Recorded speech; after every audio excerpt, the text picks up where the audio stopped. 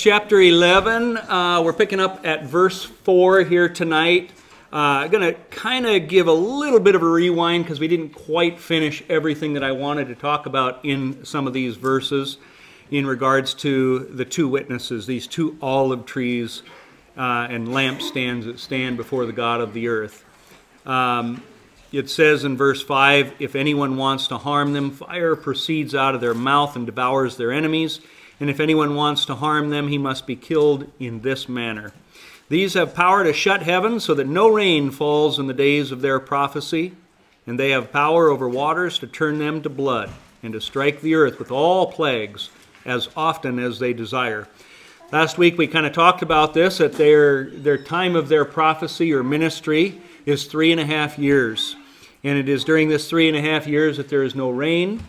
We talked about Moses and Elijah, at least in my mind, are the most probable people for these two witnesses because of them appearing at the Mount of Transfiguration. We even see, though, when Jesus rises from the dead, there are two glowing in white angels or people that are there.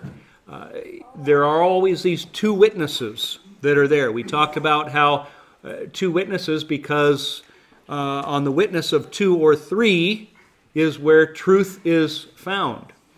And so those are just some of the things that we had talked about before.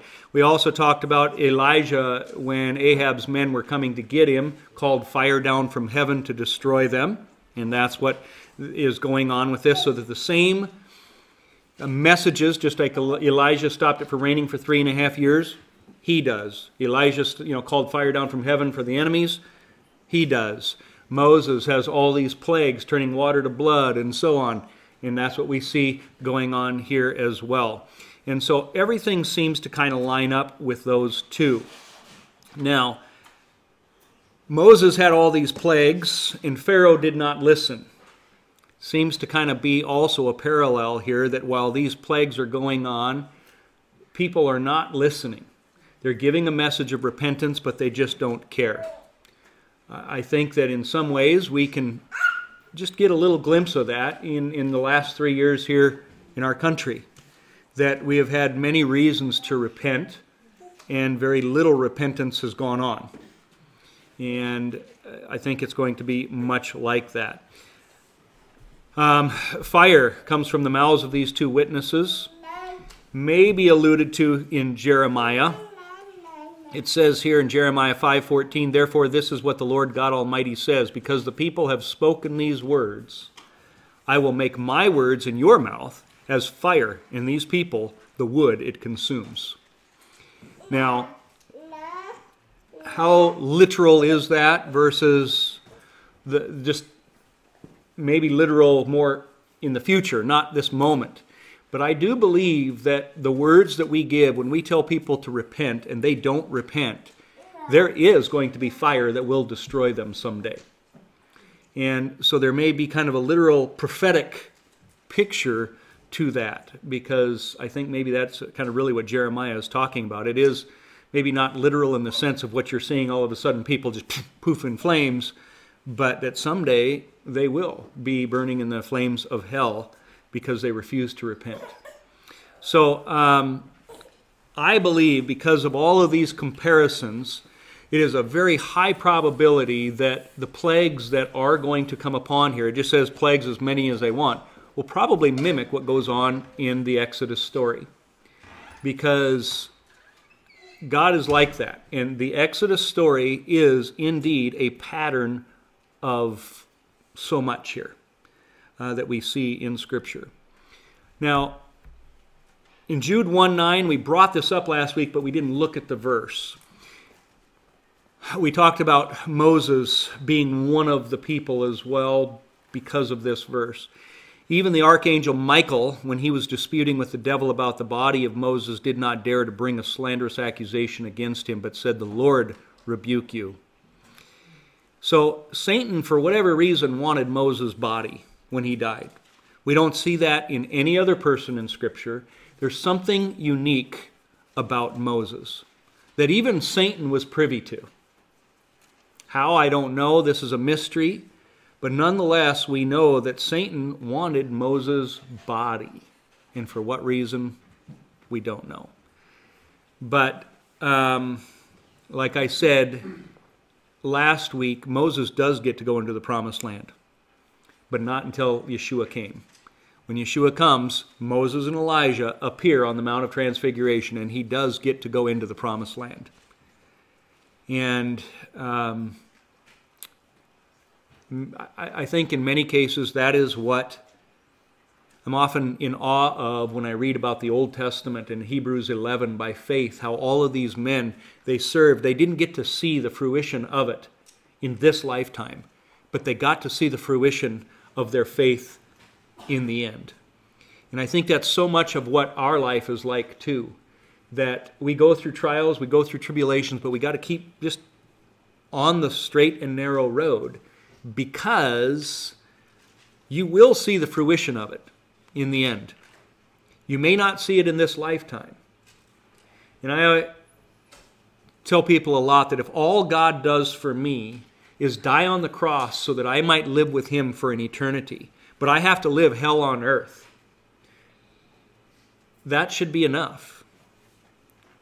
That we can go through depression, we can go through physical ailments. Maybe you're paralyzed and you're confined to a wheelchair for the rest of your life. If we can keep in focus what Christ has done for us and serve the Lord through our trials and tribulations, let me tell you, you're going to see the promised land. You just have to be patient and wait. But that day is coming. And so Hebrews 10:28 says, anyone who rejected the law of Moses died without mercy on the testimony of 2 or 3 witnesses. And so here you're going to have 2 witnesses coming and proclaiming the truth, I believe, of the gospel of Jesus Christ, that Jesus is the Messiah that came. He did die for your sins. You need to repent of your sins, or else you're going to perish. And those 2 witnesses saying that to them and them rejecting it is enough to die without mercy, which means hell, ultimately.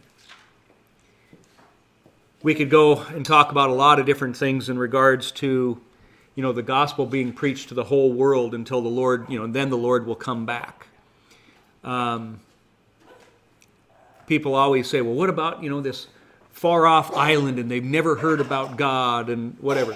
I don't know all the things outside of I believe that God, one way or another, is going to have a witness that declares his existence and who he is.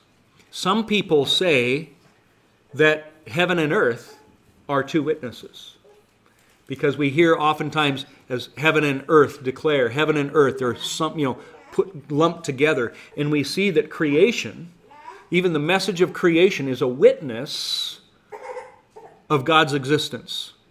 And today we have people rejecting him as creator left and right, doing all kinds of mental gymnastics to try to explain why God doesn't exist, why creation is not true.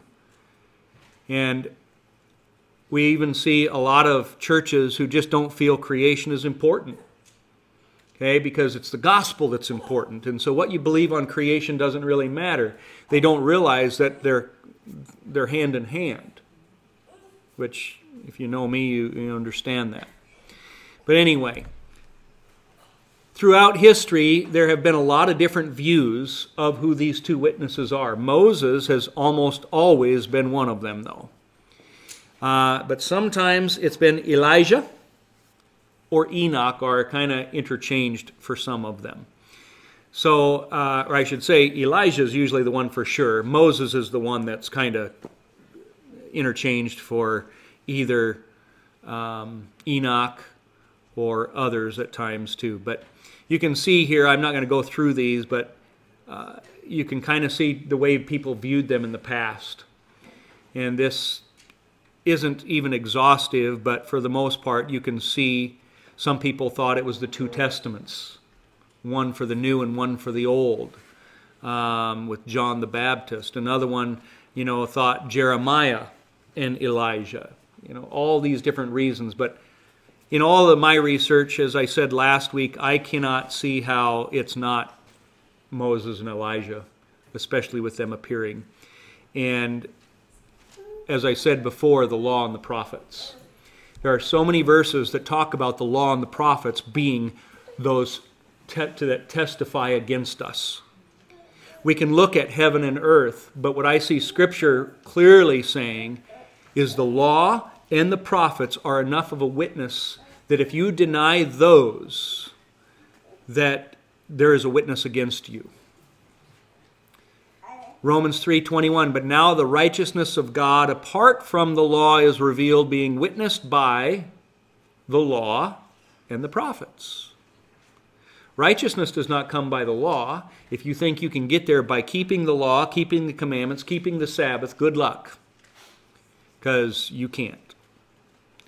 But if you understand the grace of God and what He has done, that is what the law and the prophets were pointing us to. And that is what we look to understand Christ more. This last week or two, it has been a huge controversy if you've been watching the Chosen controversy going on. Very fascinating to see. The trailer for it, if you haven't seen it, basically shows Yeshua standing there, and the Pharisees are questioning him about the law of Moses, and he says, I am the law of Moses. Well, I'm like, amen, because he is the law of Moses. He is the law. And the controversy has been that they say that this is a quote out of the Book of Mormon, and so that the director of it is quoting the Book of Mormon and whatnot. Well, that's not entirely true. If you go look at the very verse that they're talking about in the Book of Mormon, Jesus declares himself to be the law, but it doesn't say the law of Moses. In my mind, what's the difference? It makes no difference. Jesus is the law. Even, what's his name? Wretched. Yes, Todd Friel. I watched something that, I don't know, maybe Logan sent it to me that was really good in regards to Wretched kind of talking about, getting up in arms about him calling himself the law, but yet in one of his own books he calls Christ the law. And so I think that in some cases that there's a lot of choking on the gnats going on, but nonetheless, I believe 100%, regardless of the whole idea of the chosen, because Jesus is the Word of God, and that the law was given by God to Moses. Moses didn't make up this law, and Jesus is God. Jesus is the law of Moses. This is why we see in Romans, when the Lord returns, Jesus is not just a lamb, he is a lion. God has placed all judgment in the hands of Jesus, in Yeshua. Jesus is going to be your judge when he comes back. How is he going to judge you? By the law. And how you measure up on that law. Now, let me clarify what I mean by that. Not, did you keep the Sabbath? Did you not swear? Did you not drink? But by, did you have a heart for the law, knowing that Yeshua fulfilled it for you? Because you cannot fulfill it, but he did for you. And so he's not looking at your works to declare whether you are in or out. He's looking at your heart. And is Jesus there? And is Jesus Lord? I've said it before, but what an oxymoron it is for us to say, no, Lord. Lord is a master. You don't tell your master no. And when he tells you to do something, you say yes. Yes, Lord. No, Lord, that's an oxymoron. That sounds like a Democratic politician right there. Okay? Things that just don't go together. So, yes, abortion and health care. What? I mean, that is a perfect example of that. Acts 24:14, believing all things which are written in the law and in the prophets. This is what Paul is saying. I believe everything written in the law and the prophets. Okay, Acts 28:23, persuading them concerning Jesus from both the law and Moses and the prophets, the law of Moses and the prophets. John 1:45, we have found him of whom Moses in the law and also the prophets wrote. You see, if you see the law as just a bunch of rules of do's and don'ts, no wonder you think following the law is legalistic.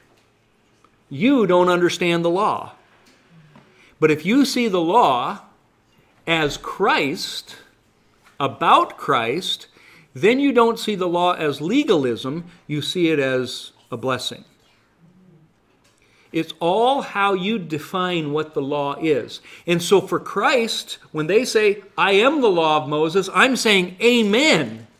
But yet there's so many who are up in arms because they don't want to put law and Christ together. That tells me you don't understand the law. You need to go back to kindergarten, and we need to start at the foundation again of what the law is about. What are the prophets about? It isn't just about prophecy and trying to figure out what's going to happen at the end and what Russia's going to do. That's not what it's about. It's about Jesus. And as soon as you take your eyes off of Jesus, I guarantee you legalism is going to creep in. Guarantee. Luke 24:27, beginning at Moses and all the prophets, he expounded to them in all the scriptures the things concerning himself. Beginning in the law of Moses, that would be things like Leviticus, Exodus, Deuteronomy. Those are things about Jesus. So again, I prefer Moses and Elijah coming because these are the two witnesses that speak of Jesus. That's what this is about. Moses was the law, Elijah a prophet. And you've got both of them that are going to testify against the world when they come to preach. Well, verse 7, back in Revelation 11, says, when they finish their testimony, the beast that ascends out of the bottomless pit will make war against them, overcome them, and kill them. And their dead bodies will lie in the streets of the great city, which spiritually is called Sodom and Egypt, where also our Lord was crucified. So there's all kinds of ideas. What is this town that, this Sodom and Egypt that's spiritual? Well, you can't really deny it's Jerusalem because it's where the Lord was crucified. And we even see that this is not unusual or new to call Jerusalem Sodom. We see at the bottom there in Jeremiah, it says that among the prophets of Jerusalem I have seen something horrible. They commit adultery and live a lie. They strengthen the hands of evildoers so that no one turns from his wickedness. They are all like Sodom to me. The people of Jerusalem are like Gomorrah. Here is, the eye, or the city on which God's eye is never, taken off of. And he calls it Sodom and Gomorrah there as well. Which tells me Jerusalem, as I've said many times, is going to have a rough history ahead yet. It's not, there's so many people who just, it's terrible here, we ought to move to Jerusalem. No. It's going to be bad there too because it needs a cleansing, as we talked about last week. Jerusalem needs to be cleansed before it can be holy and the Lord can come and set his foot down on or in it. It needs to be purified. So Jerusalem seems to be the focus then of where these two witnesses are going to be. They are giving a testimony, which is an interesting word there. They're going to testify of the truth of God's word, maybe even of what he's done in their life. I don't know, but I guarantee you Christ is the center of it. We read in Daniel 7:21, and we're going to see it again in Revelation 13 too, but as I watched this horn, this Antichrist, was waging war against the saints and defeating them. This is where we get this idea of the 3.5 years from Daniel 7 and Daniel 9, as we talked about last week. And it just so happens that that 3.5 year period is now lining up with the same time period that this beast out of the bottomless pit comes from. Which raises the question, who is this beast out of the bottomless pit? When we get to Revelation 13, you're going to see that just as Satan mimics everything, there is a triune evil. You've got the dragon, which is the anti-God, the devil. And the devil is going to have two minions under him. A beast that comes up out of the earth and a beast that comes up out of the sea. One of them is going to be an antichrist, and one of them is going to be an anti-Holy Spirit, or a false prophet, it's often called.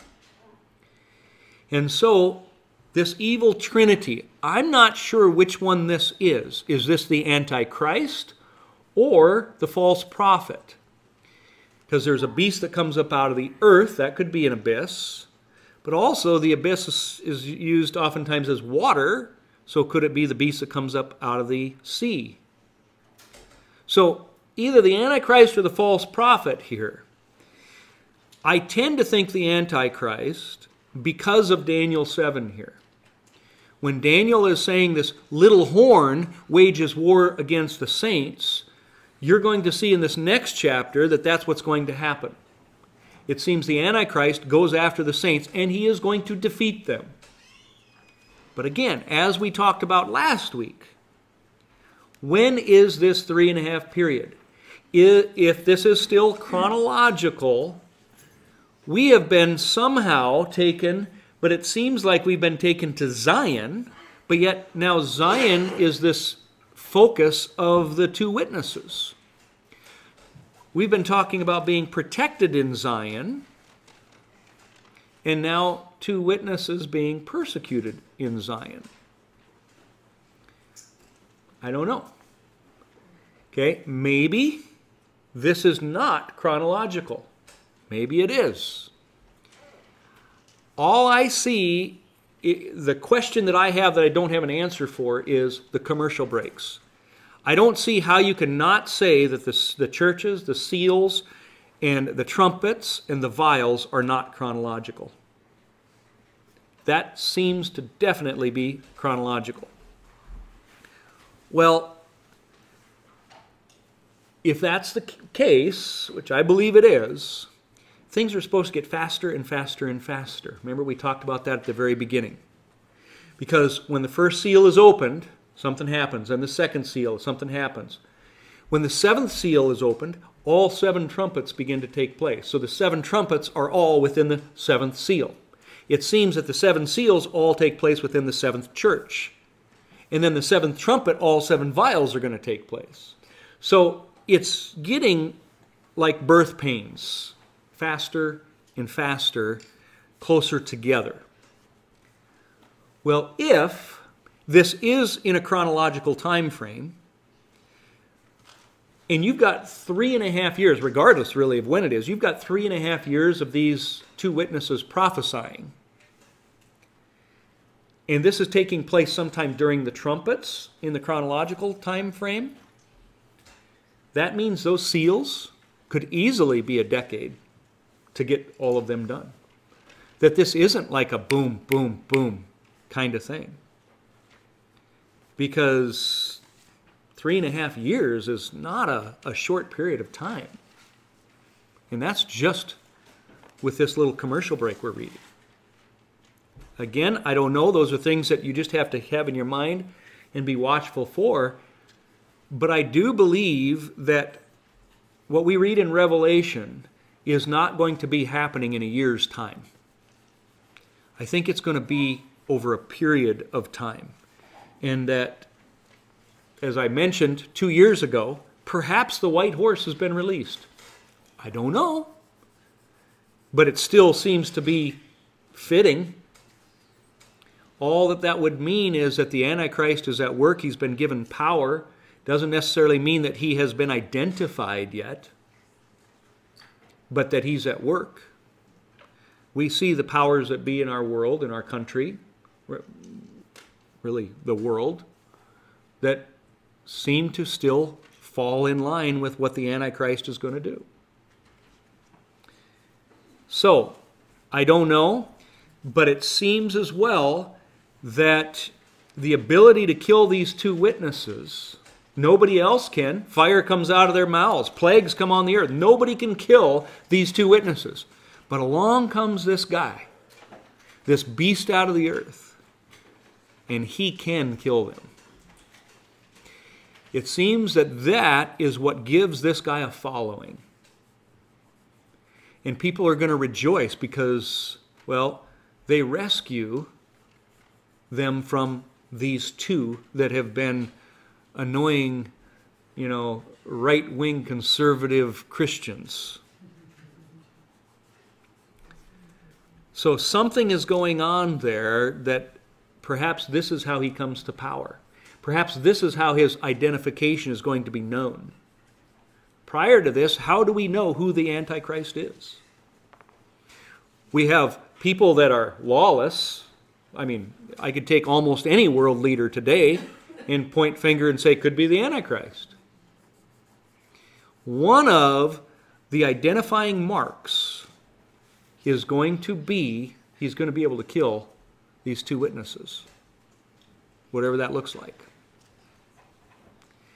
Okay, we haven't seen anything thus far that identifies or is able to identify who an Antichrist is going to be. You got his name, 666.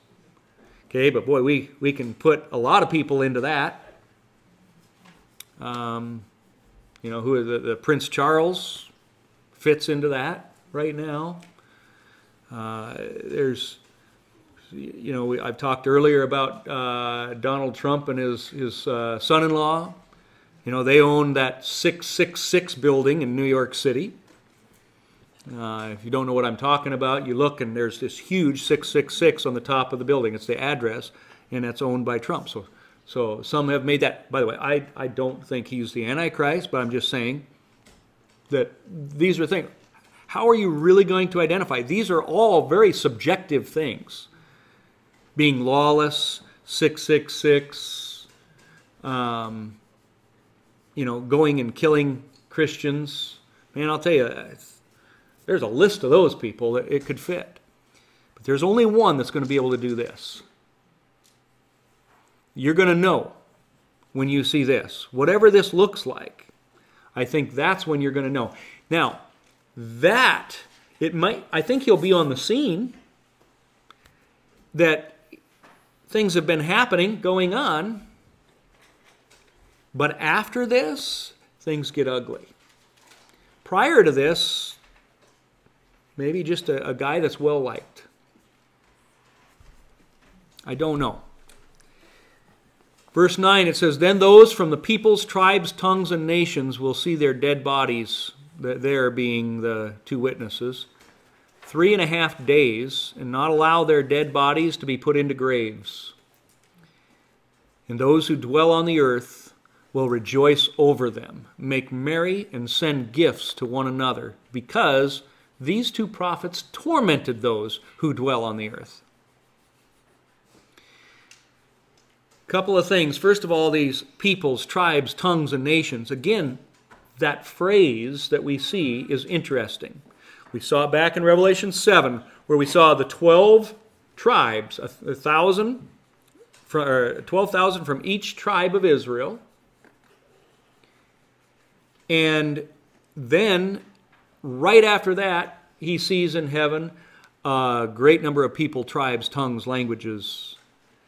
Seems to be more almost Gentile-like.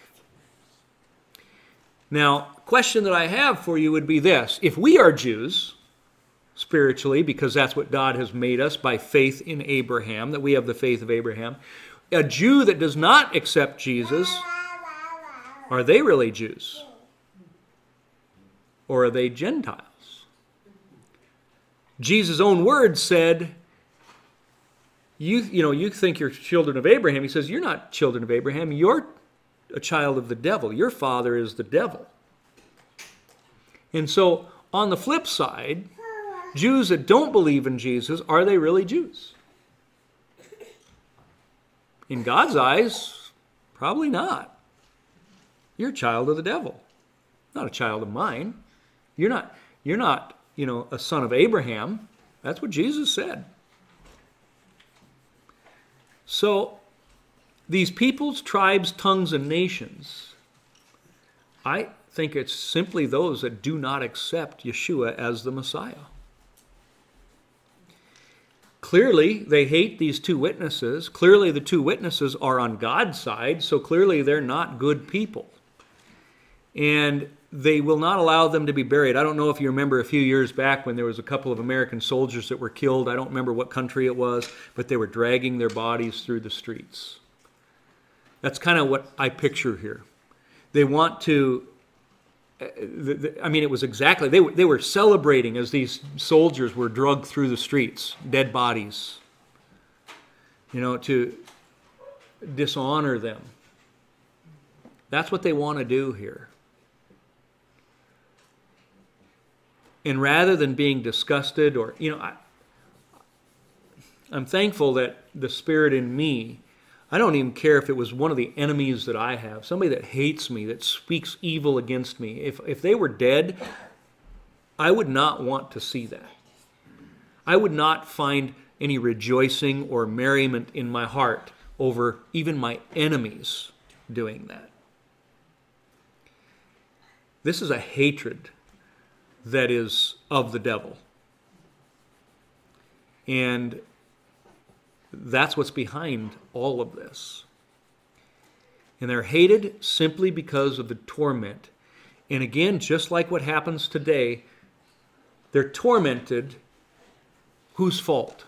The two witnesses. No, it's not. It's your fault.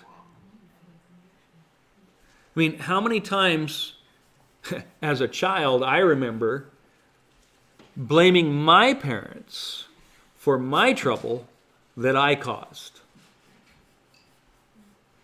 Their fault, not mine. They won't take accountability. That's what's going on here. There's zero accountability. That's what repentance is, folks, is accountability. It's saying, listen, I have nobody to blame but myself. I'm the one that's at fault here. God, I am sorry. Help me.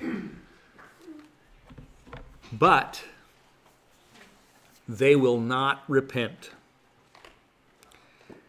Now, the whole world is looking on as this happens. Some people say that this is kind of one of the signs, like that it would have been hard 100 years ago for something like this to be fulfilled, because how could the whole world watch on as these things take place? And you're going to see more of that as we move on here. With internet, TikTok, social media, whatever, satellites, this truly could happen to where the whole world can watch this. And that is something that prior, maybe even 50 years ago, was hard for people to understand how this could be fulfilled. It's not anymore. It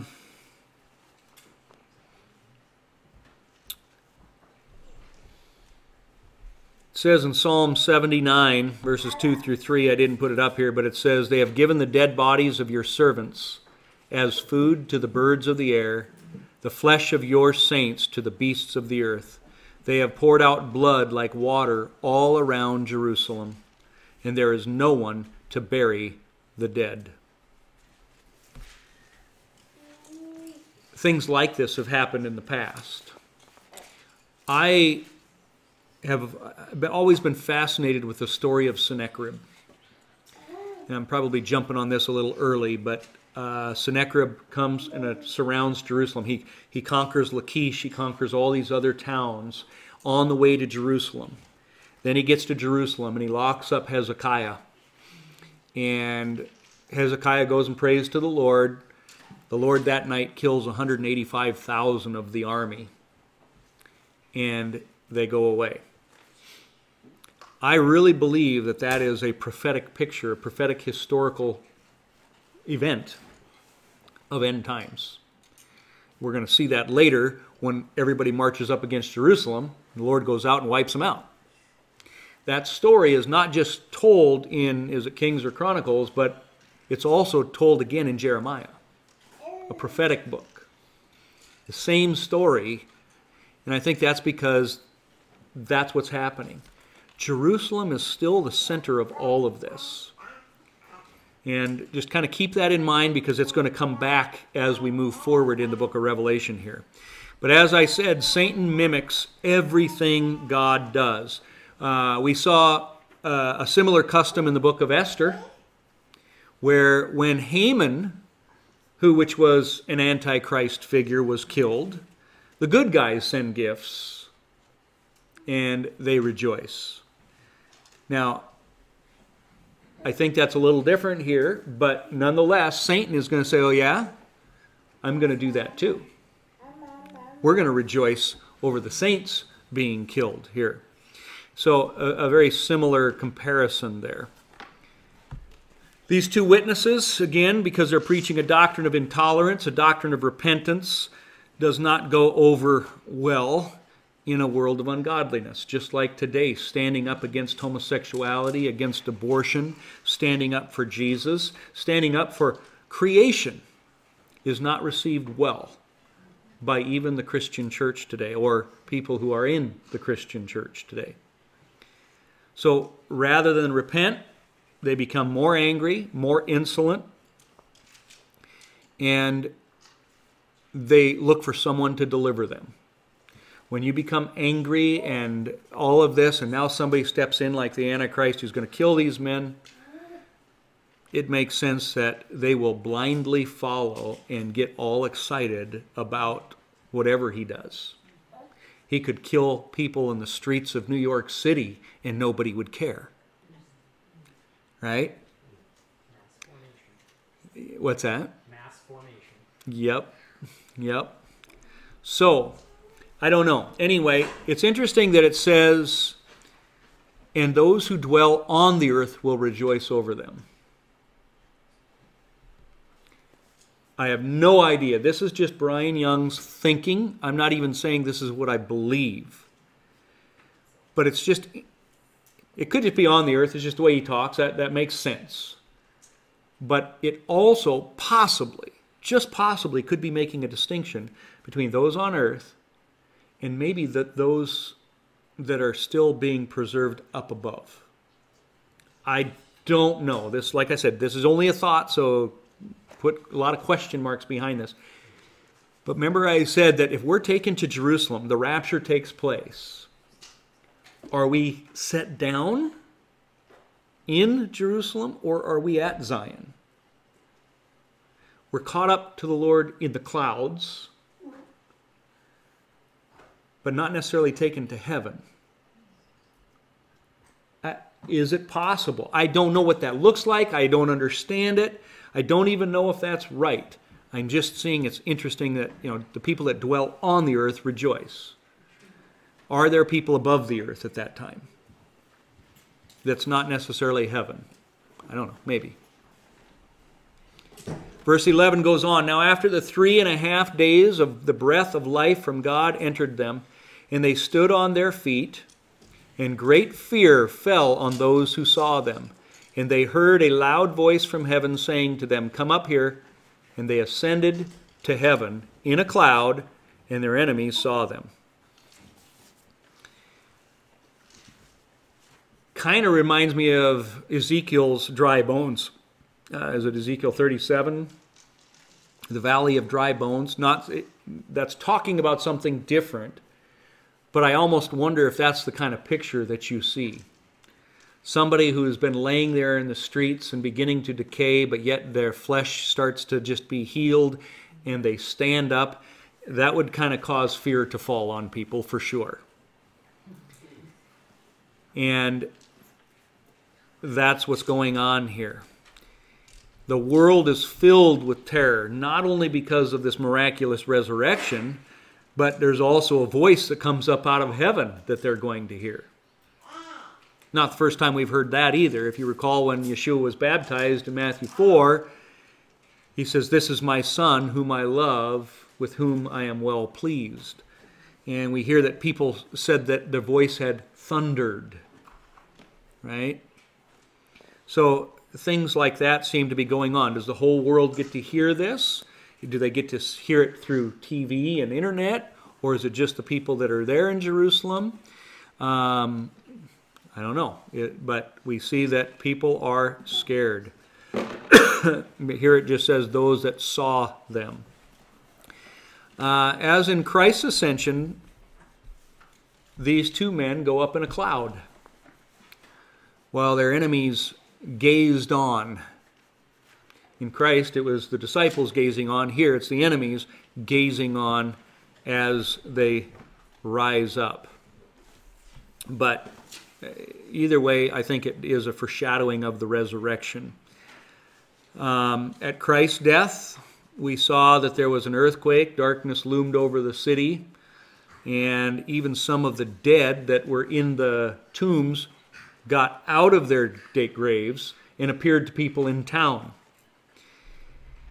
And that was a picture or a foreshadowing of the resurrection as, I think, the first fruit resurrection.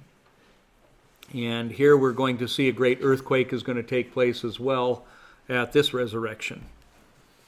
So just some parallels to look at.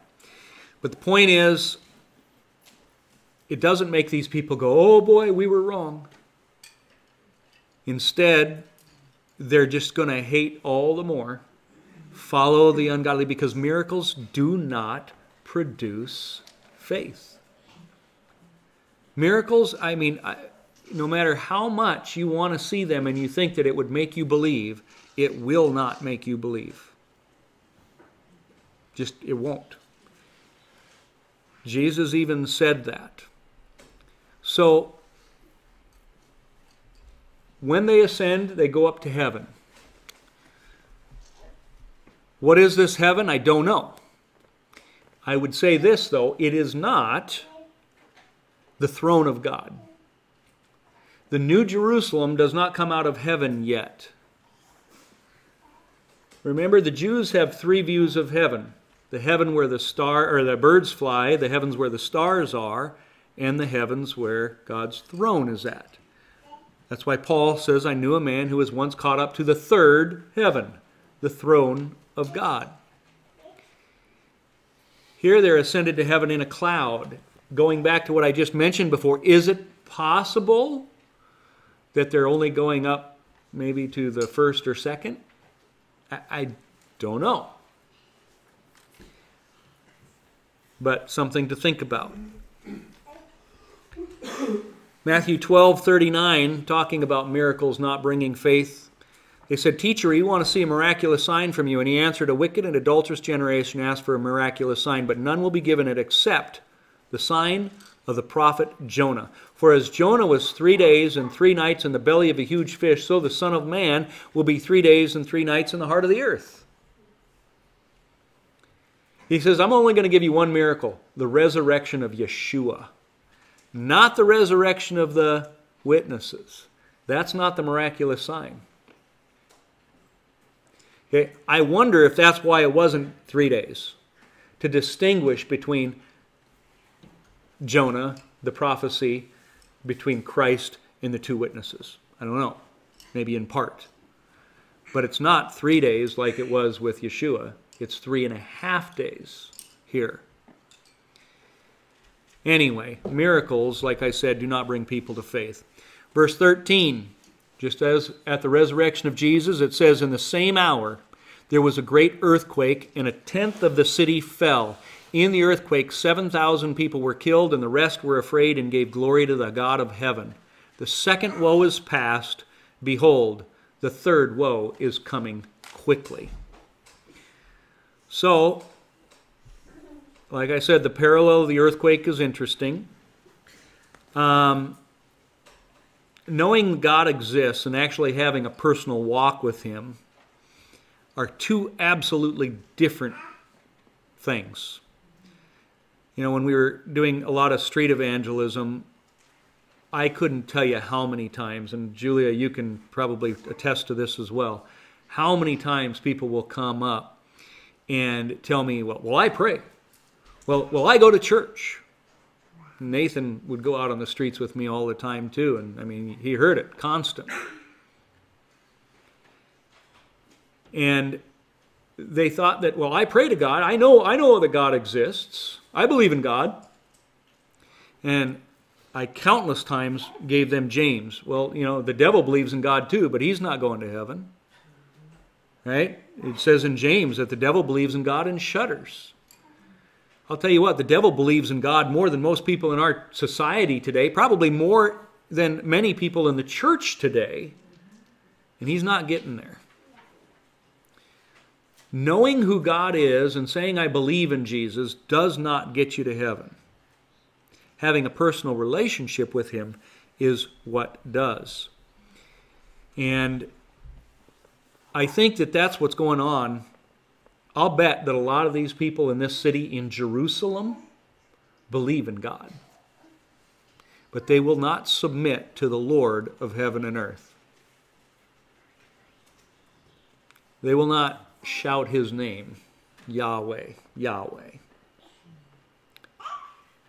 Earlier in chapter 8, verse 13, we saw an angel warning us about the last three trumpets. He says, the three woes to come.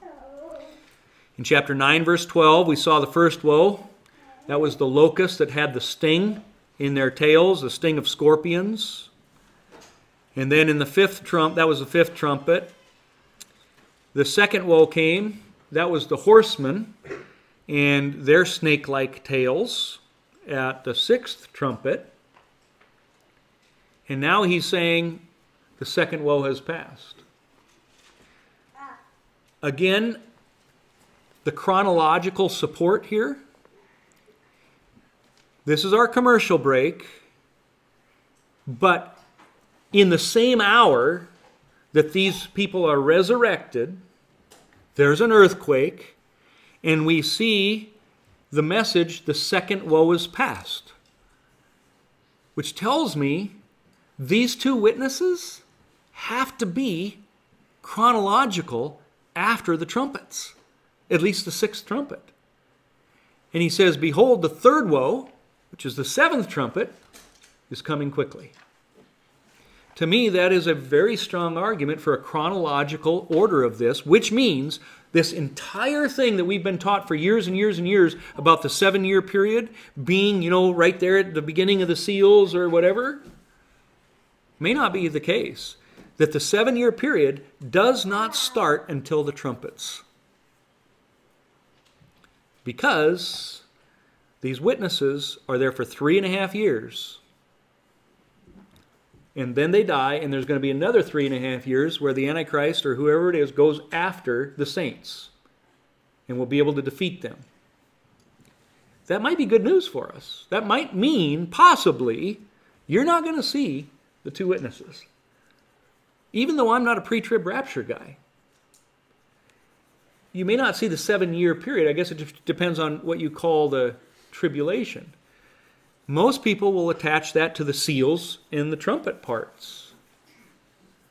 But this doesn't. The only thing we have so far attaching a 3.5-year period are the witnesses. So you're saying the tribulation, as we called it, could be a really long period of time? Is that what you're saying? Not necessarily. It's like, I would say in general, most Christians have always attached the tribulation to this 7-year period.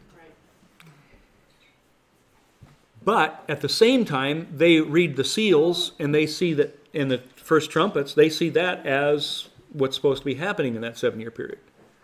I'm saying it might be separate.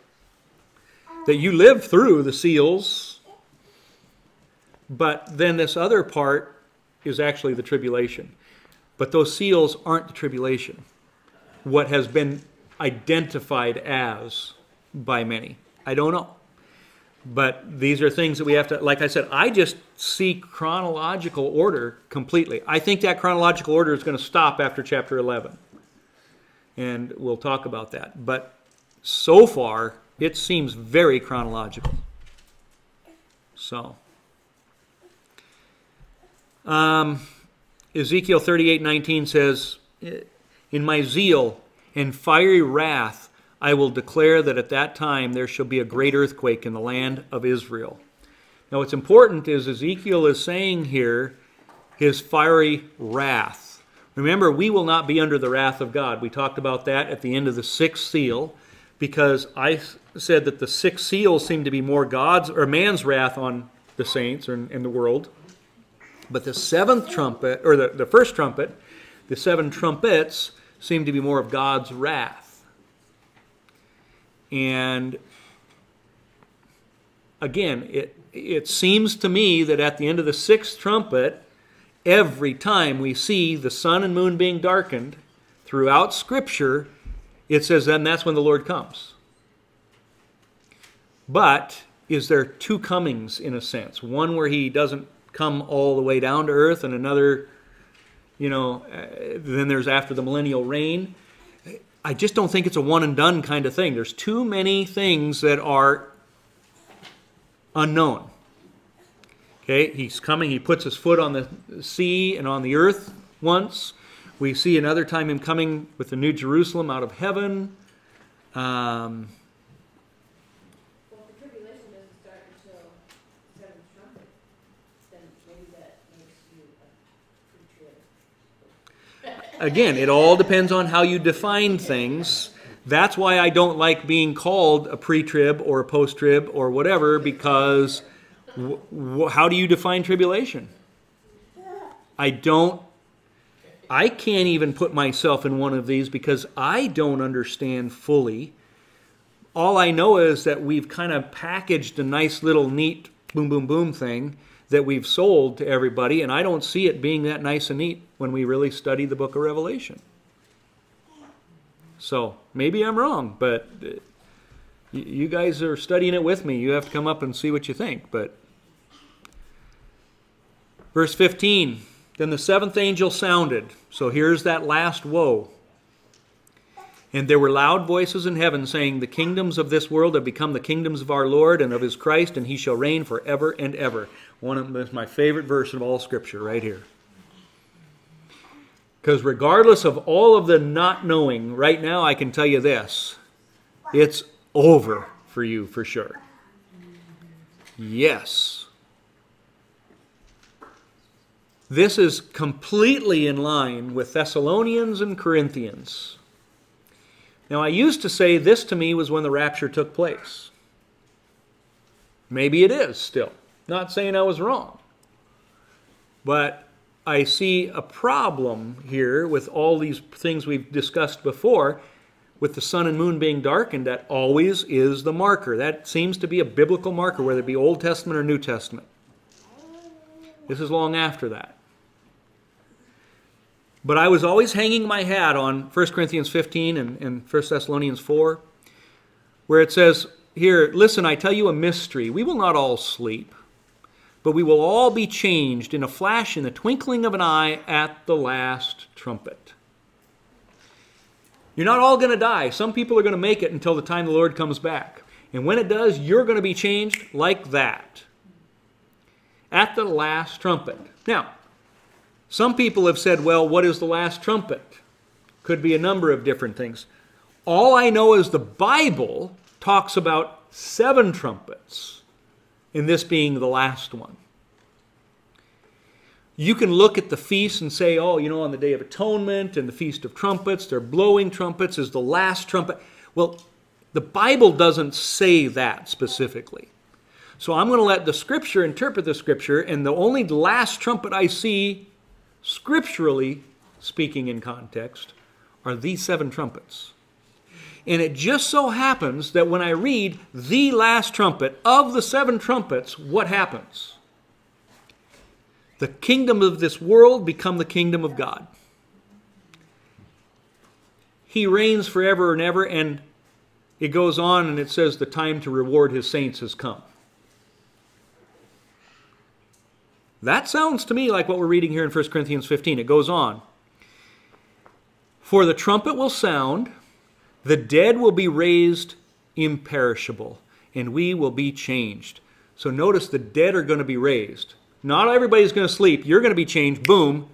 But also the dead are going to come up out of the ground, just like when Jesus rose, right? For the perishable must clothe itself with the imperishable, the mortal with immortality. When the perishable has been clothed with the imperishable and the mortal with immortality, then the saying that is written will come true. Death has been swallowed up in victory. Amen. Awesome. Right? So many things going on in here. We got to kind of break this up, but again, keep in mind, this is in our commercial break between the 6th and the 7th trumpet that we're reading about the two witnesses. Now comes the 7th trumpet, and it's over. The kingdom of this world is now the kingdom of God. Right now, this is not the kingdom of God. Right now, this is the kingdom of Satan. Right? I mean, isn't that what Jesus said in John? The prince of this world now stands condemned. Satan is still the prince of this world right now, today. That's why we have all the evils going on in the world today. The kingdom of this world does not become the kingdom of God till the 7th trumpet.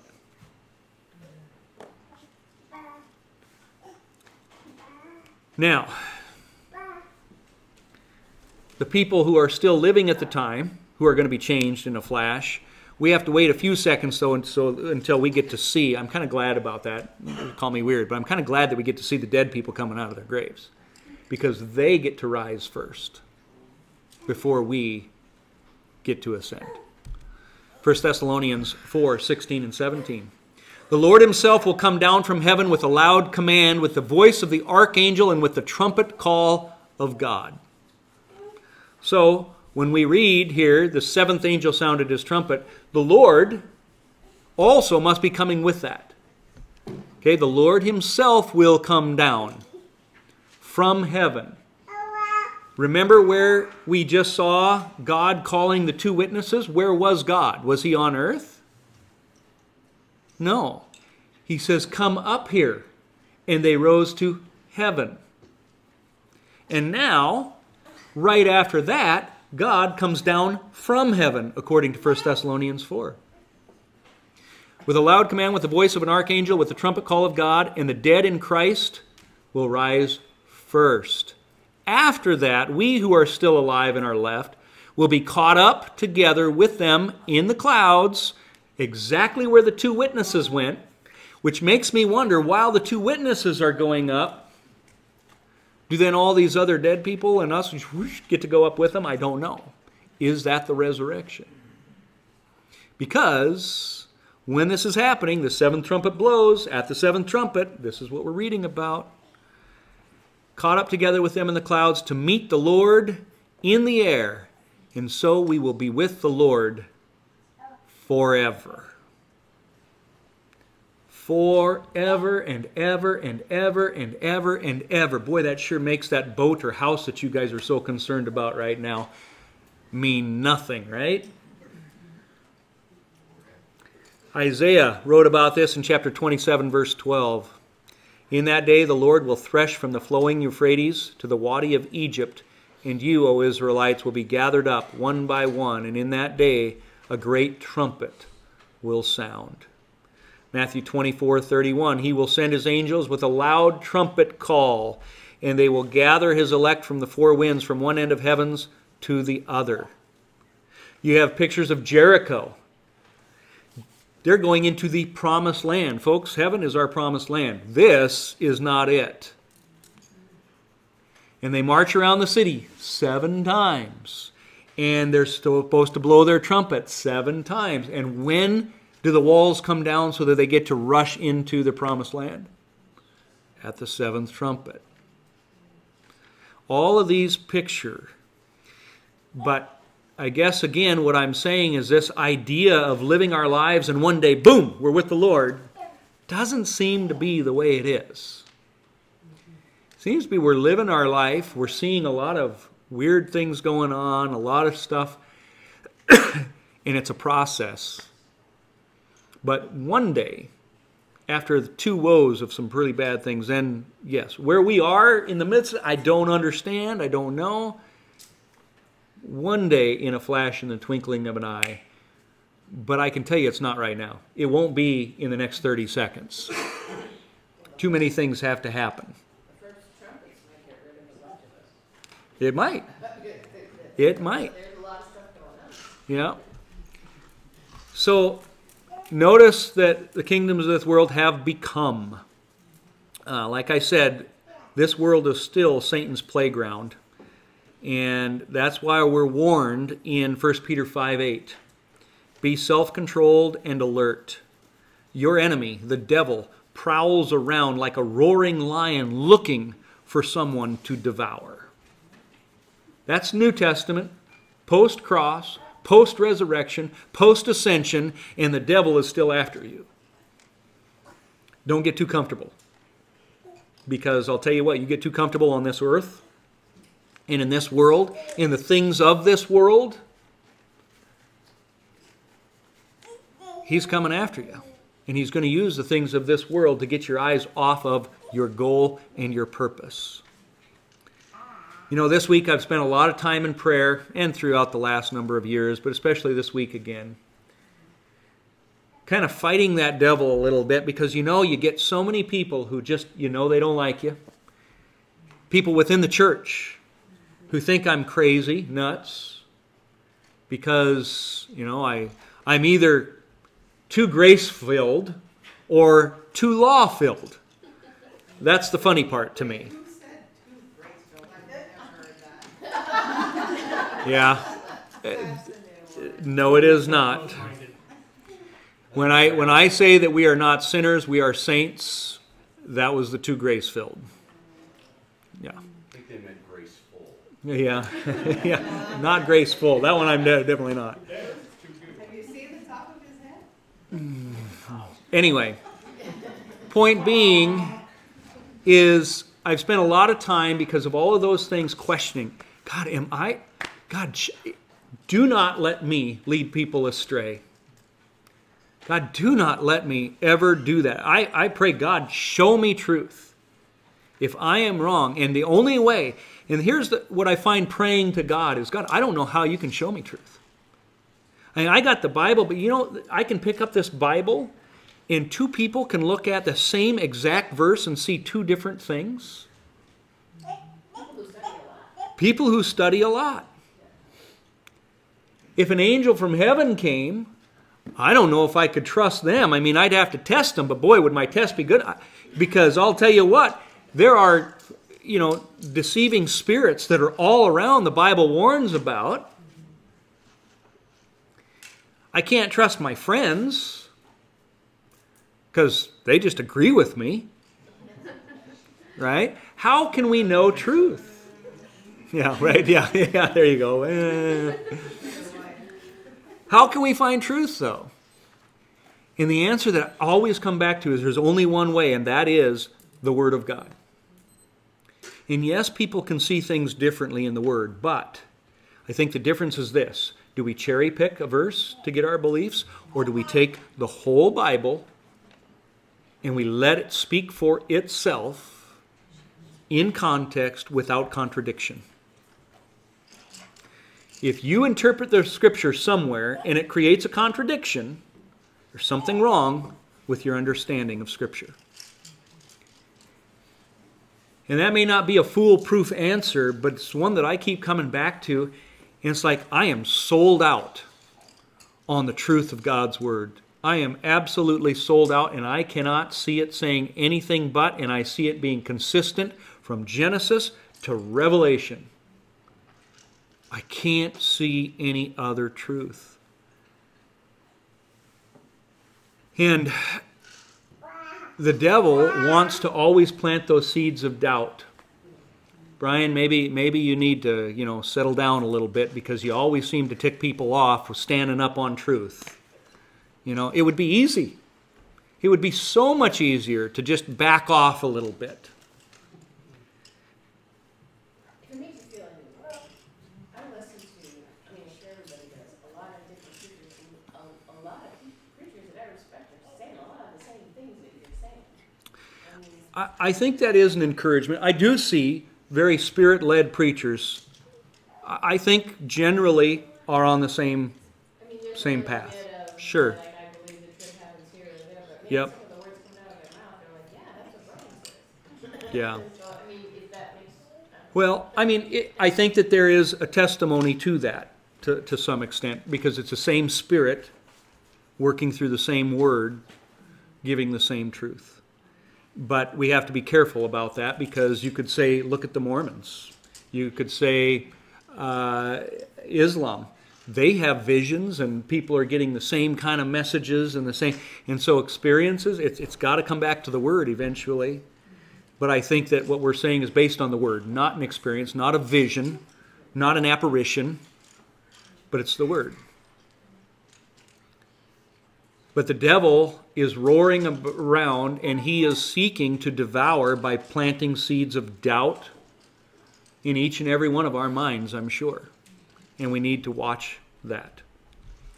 Daniel 2, verse 44 says, in the time of those kings, the God of heaven will set up a kingdom that will never be destroyed, nor will it be left to another people. It will crush all those kingdoms and bring them to an end, but it will itself endure forever. This is seventh trumpet talk here. Right? Daniel 7:14. His dominion is an everlasting dominion that will not pass away. His kingdom is one that will never be destroyed. Verse 27, then the sovereignty, power, and greatness of the kingdoms under the whole heaven will be handed over to the kingdom of God has you involved. That's kind of cool. The people of the Most High, the saints, His kingdom will be an everlasting kingdom, and all rulers will worship and obey Him. Now, what's fascinating is all rulers, I don't think necessarily are all Christians at this point. I don't understand this whole millennial reign aspect fully, but I do know that there are those that are going to be outside of Jerusalem that are going to basically not get any rain unless they come and keep the Feast of Tabernacles. Right? So maybe some of these rulers, the kingdom of God, hey, this is now my kingdom. And you don't get to have all your evil plots and plans and whatnot. I'm going to allow you, because it's my kingdom, to live out here, outside, you little peasants. But you only get to do what I tell you to do. You only get the rain that I'm going to give you, and you will obey. I don't know. I don't know what it's going to look like. All I know is it's God's at this point. And there are many verses referring to this glorious day as one that's going to be eternal, where the saints are ruling. Mount Zion is going to be the center of it all. And there are a number of those verses that we will look at next week to show you that. But this is where we're going to close for now. And so, when we talk about Jesus dying on the cross for our sins, I hope that you see it's much more than, oh, okay, good, I'm saved now. Now let me go live my life. That Jesus has a bigger plan for you than just salvation. Sometimes salvation is just this kind of pie in the sky kind of mentality that we have. It's just so foggy and undescript and just almost unrelated and unattached to real life. Guys, there's going to be real life. Your spirit, your thoughts, your life that you have goes with you to heaven. It's just going to look very different. It's not this disconnected reality. And so hopefully this is starting to put some of that together. We don't have all the answers, but it's more than just this fluffing on a cloud,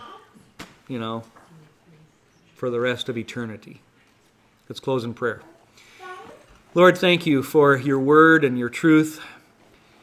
We just ask, Father, that your kingdom would come. As we pray in the Lord's Prayer so often, your kingdom come, thy will be done on earth as it is in heaven. We pray for that day, Lord. We ask that it would come quickly and that you would put an end to all this evil, that all rulers would obey you, and that we would be able to just be in your presence in a new way, that this mortal body would become immortal, and that we would be able to understand fully. Until that day comes, O Lord, we just ask you to preserve us, to strengthen us, to give us discernment, and to keep us from having our feet wander off of the path, from our minds straying to the things of this world. We pray this in the name of Yeshua. Amen.